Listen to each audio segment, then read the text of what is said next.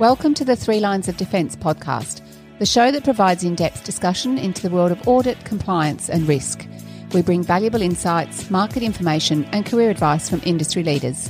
Here's your host, Mark Enticott. On today's show, we have Scott Burton, who is the APAC Regional Head of Anti-Financial Crime at Deutsche Bank. Scott started his career at Andersen Consulting. He joined Credit Suisse in 1998, where he worked in various roles, including Regional Head of AML. After 15 years with Credit Suisse, Scott joined JP Morgan as Regional Head of FCC, where he built out a significant sized team of more than 130 people over a 7-year period. In 2017, Scott joined Deutsche Bank in his current role. Scott, welcome to the show. Thanks, Mark. Nice to talk to you. I'd like to start off with your early life. Can you share a little bit more about where you grew up? Sure. So I grew up in Australia. I grew up in Queensland in the north. I went to a boys' school there, the Southport School, and then after completing high school, I went to the University of Queensland and did a Bachelor of Arts in Communications and a Bachelor of Economics. The area that I grew up in was beachside, so I've always had a love for the beach and a love for the outdoors. And in terms of the development of your career, what made you enter the banking financial services sector and also develop your career within FCC? So I would say that I was a person that did not have a direct interest in any particular area. I think I landed in this area just by chance. And I think I'm quite fortunate that that's the way things have happened. I started my career as is based on research, due diligence, those sorts of things. So the finance industry wasn't anything that, was something that I was, really had my heart set on. As you mentioned in the intro, I started off in consulting work, and then there was an opportunity to move to a financial institution, to Credit Suisse First Boston in Hong Kong. And I thought it was a good opportunity to take up. I think it was more the opportunity to work in Hong Kong as opposed to the financial institution itself and the work that I was doing there. It started off to be a project-related role, so that was largely using my consulting skills. And the role then, over time, just morphed into a compliance role and more specifically financial crime compliance.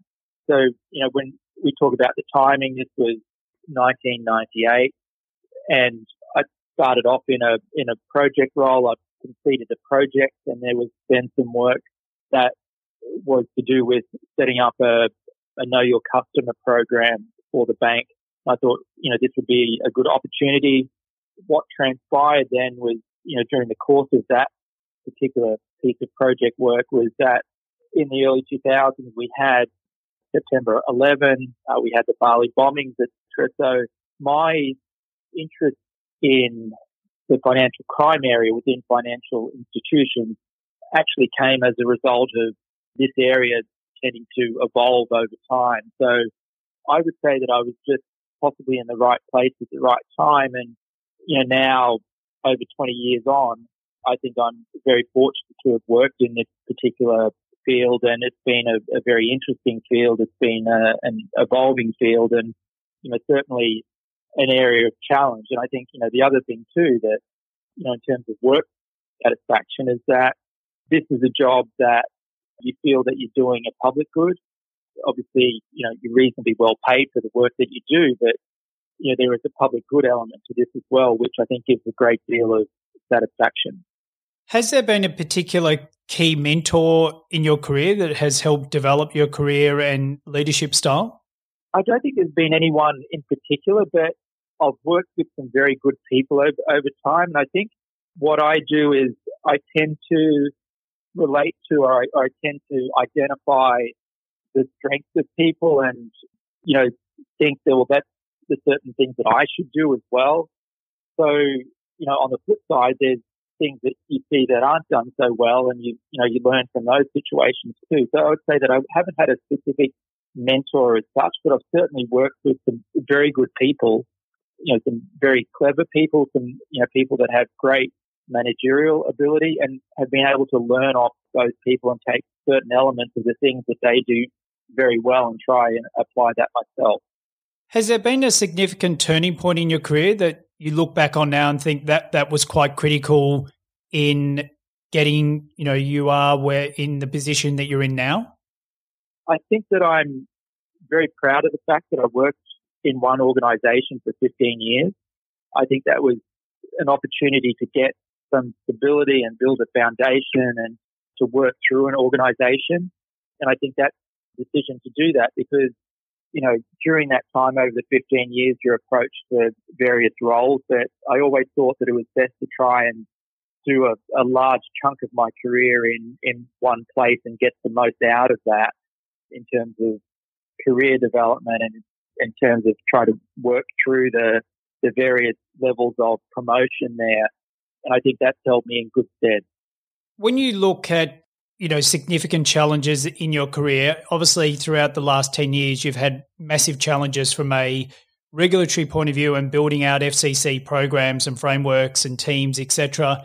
Is there one significant challenge that you look back on in your career and how did you overcome it?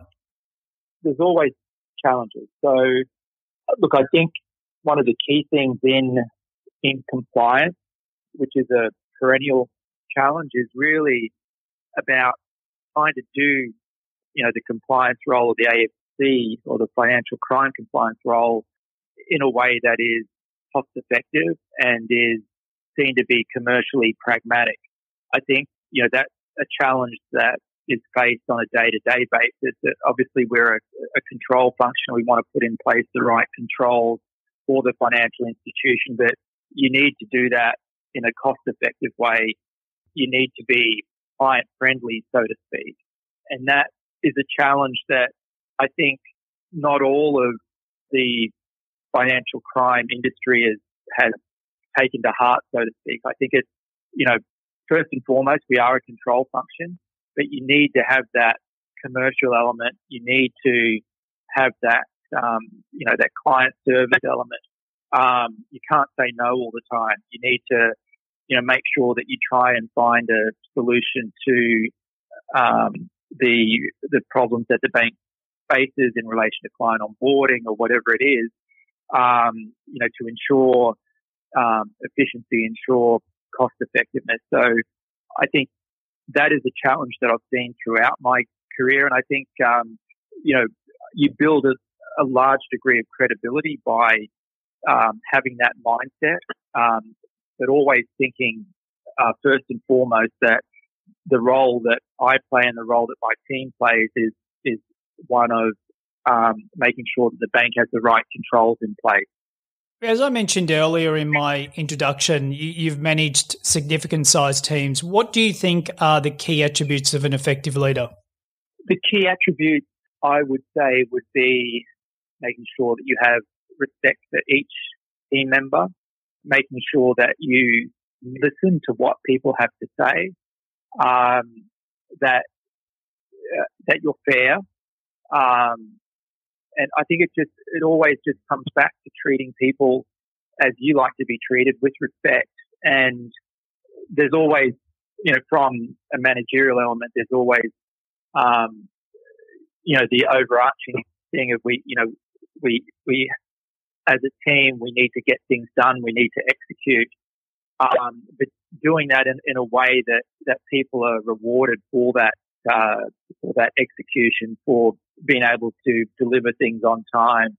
I think there's some old-fashioned principles there that you need to bring out from a leadership perspective, which are honesty, trust, integrity, all those sorts of things, which enable a degree of respect to be obtained in a leadership position.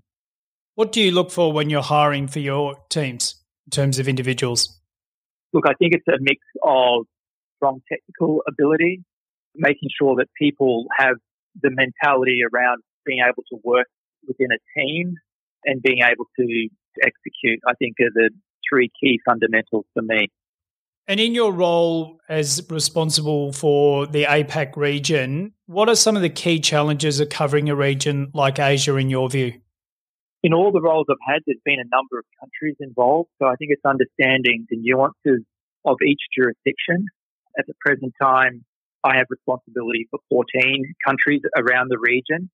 And there's always, complexities with each of those jurisdictions that you need to understand. And because I've been, involved in this style of job for a long period of time now, I'm quite attuned to those complexities, the nuances, whether it be interactions with individuals or the legislation or, what is not written down in law or regulation. Being able to understand all those things, it's always, an interesting point when you work in a global financial institution that sometimes those complexities aren't fully understood, more broadly by your colleagues in the rest of the world. And, it's a thing that I often spend a fair bit of time trying to communicate those complexities. There's been a lot of discussion around and debate around sort of AML program effectiveness. What's your views around the current AML program effectiveness? Look, I think this is a very key topic for the financial crime industry, if you like. I think it's, making sure what we're doing is effective. And this is, it's topical at Wolfsburg. There are a number of commentators talking about it as well. And, I think that the financial institutions and, the economy at large really needs to get value out of, what all the financial crime compliance professionals do to make sure that, we're doing it in a very cost-effective way, that we are finding suspicious activity, identifying it, passing it on to the authorities. So, this is a challenge that comes down to one of the fundamentals that, some of the first words that I ever came across when I started to look into this area in 1998 was, in words from the FATF was, ensuring that you take a risk-based approach. Over time, because banks weren't doing the right thing, that regulation and rule became much more prescriptive. And it's got to a point where that prescriptiveness has been a hindrance to effectiveness to a certain extent. So I think the industry as a whole, has to work together, and it's not just financial crime compliance professionals, it's the regulators, it's the enforcement bodies, that we need to make sure that we're all talking, communicating, working out more effective ways to do things to, ultimately uncover, real suspicious activity. When you look at, and you've touched on this just briefly before about the cost and being cost effective, when you look at the cost of AML programs, it's been extremely significant for global institutions since the global financial crisis. What do you see as some of the ways that we can become more effective and reduce the costs of AML going forward? Yeah, and this ties into the last question, certainly. So, the use of artificial intelligence, further automation, the use of KYC utilities, these things are areas where all banks are already starting to focus on and make gains in terms of efficiency, in terms of effectiveness of their financial crime compliance programs. The KYC utility one is an interesting one. It's been around, or the concept or the idea has been around for quite a period of time, but the industry as a whole hasn't been able to crack this nut in terms of allowing the possibility of a KYC utility to be built to make the whole know your customer process a lot more efficient, a lot more effective, reducing duplication. And there's a huge amount of resources poured into doing know your customer, and to have a utility where everybody could rely on information within that utility to a large degree would cut costs down dramatically.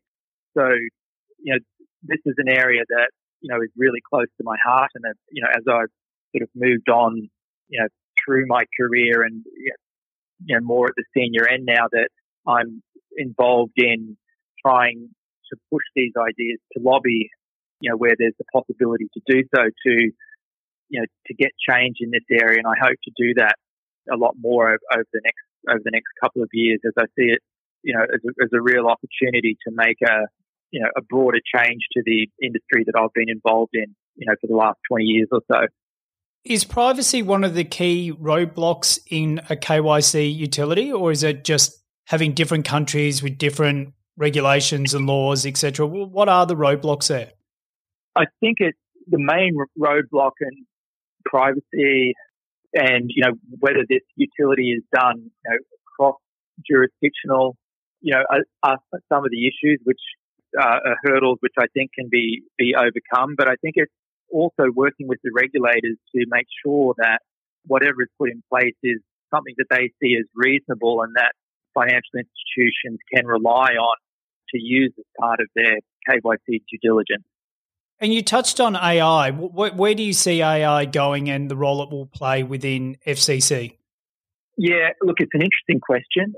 And when you're talking about people's careers, there is a lot of manual work in financial crime, and that will be slowly taken over by artificial intelligence. So, when I'm talking to my team here in the region, we often, try to talk about what the future will bring and help to plan people's careers and making sure that, they're ahead of this curve or ahead of the wave of artificial intelligence, which will undoubtedly come. It's already, starting to show signs of taking out a lot of the manual intensive work that is done in the financial crime compliance space, relating to name screening or client screening in the monitoring area, where a lot of the basic work in those areas, can be done by artificial intelligence. And, I've even seen an example in the monitoring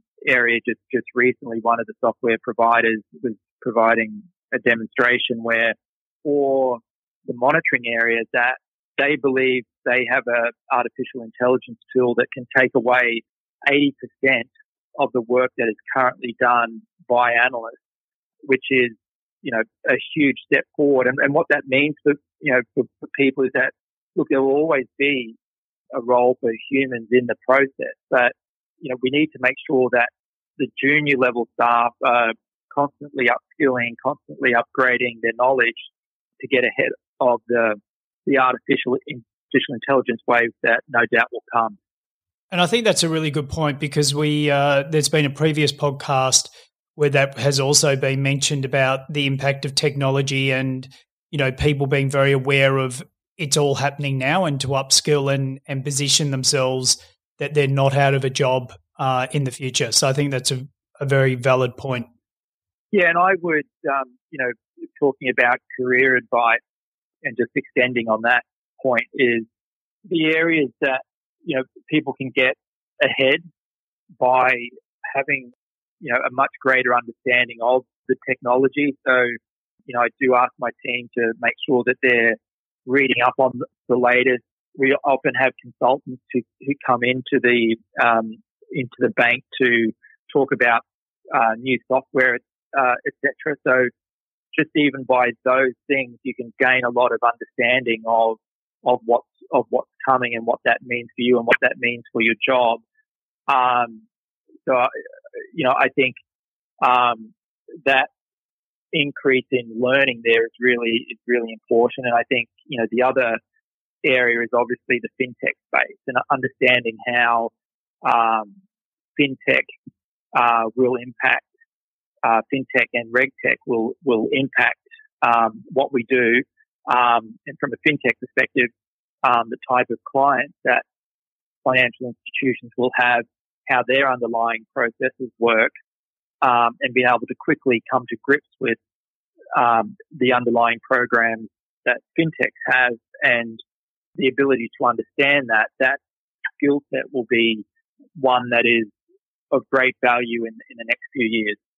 What's your thoughts on job mobility, and how do you think that advances an individual's career? Yeah, look, I think job mobility is something that I always, in the organisations that I've worked for, is something that I always try and push. And where there are opportunities for people to move within the various areas of financial crime compliance or to move within regions, it's always been something that I've strongly endorsed. And it's just that perspective that you get working in different locations or, working in a different area within financial crime compliance.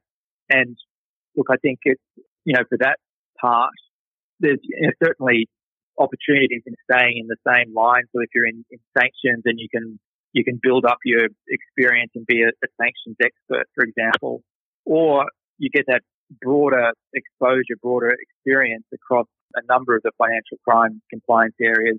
And that makes you a very, well-rounded financial crime compliance individual. And that can set you up for a job like mine, for example, a regional role, a country head role. So I think there's two ways to look at that. Certainly having a very high degree of specialisation is a good thing.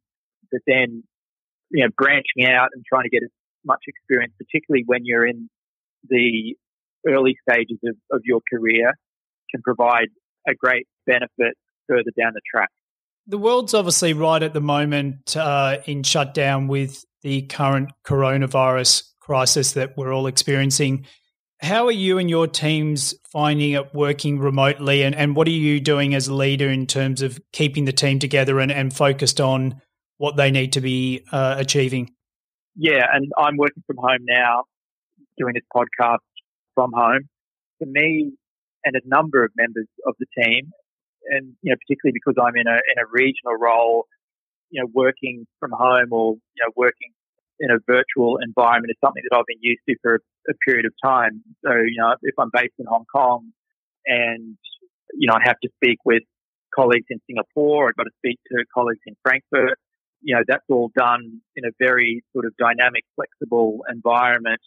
And, for me, this work from home thing is very easy to adapt to. And I think for a number of members in the team, it's been pretty much the same. For others, it's been a little bit of a new experience. I would say at Deutsche Bank, it's been a pretty seamless transition. The business continuity plans that we had in place were very effective. The technology support has been very effective. So it's interesting. We actually got some very good feedback from our business colleagues just last week in terms of how they feel that the support that they've received from the financial crime compliance function, it hasn't missed a beat.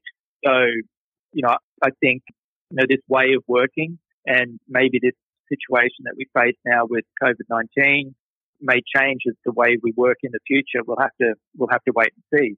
But I think while we do it, one of the most important things is making sure that everybody's communicating, everybody's connected, that everybody is feeling okay about this environment and the challenges that we face. And that high degree of connection and strong communication it's always important, but it's even more important in this environment. Within the senior leadership positions that you've held, how have you gone about managing, obviously the high level of stress and work pressure you would have experienced throughout your career? What's been the way that you've managed that pressure and stress? For me, and everybody's different, but for me, it's really been about, my stress relief, and these jobs are stressful. Let's face it, there's demands from a regulator or there's demands from the business in terms of trying to get a transaction approved. My release or my way of dealing with the stress is via exercise. And I think it's, it could be different for other people, but, it could be, they like playing music after work or, I think it's just finding something that you like doing that reduces your stress, from your daily work. It could be a variety of things, but for me, my stress release has always been exercise. I've been an avid exerciser, whether it be, triathlons or swimming or surfing or things like that. They're the things that keep me calm, keep me happy, keep me on a good balance. So you touched on a few then. What are your passions outside of work? Yeah, I still enjoy, and even though I'm starting to get old and falling apart. I still like to do. We all are, Scott. Don't worry. Competitive ocean swimming, triathlons. I still like to go surfing when I can, even though in Hong Kong it's not that easy to do it. But I like to keep myself active. That keeps me happy. That keeps me in a balanced place. Scott, thank you so much for the fantastic insight into your career, leadership, your thoughts around mentoring, and also sharing your views around, the current AML program effectiveness, KYC utility, and looking at AI as well. It's been very interesting. Thank you, and hope everybody can stay safe and well over this next period of time. Thanks, Mark. Thanks, Scott. Thanks for listening to the show. We encourage you to subscribe and feel free to share, rate us and leave a review. If there's anything you'd specifically like us to cover, email us at markenticott@bowenpartners.com. Thank you.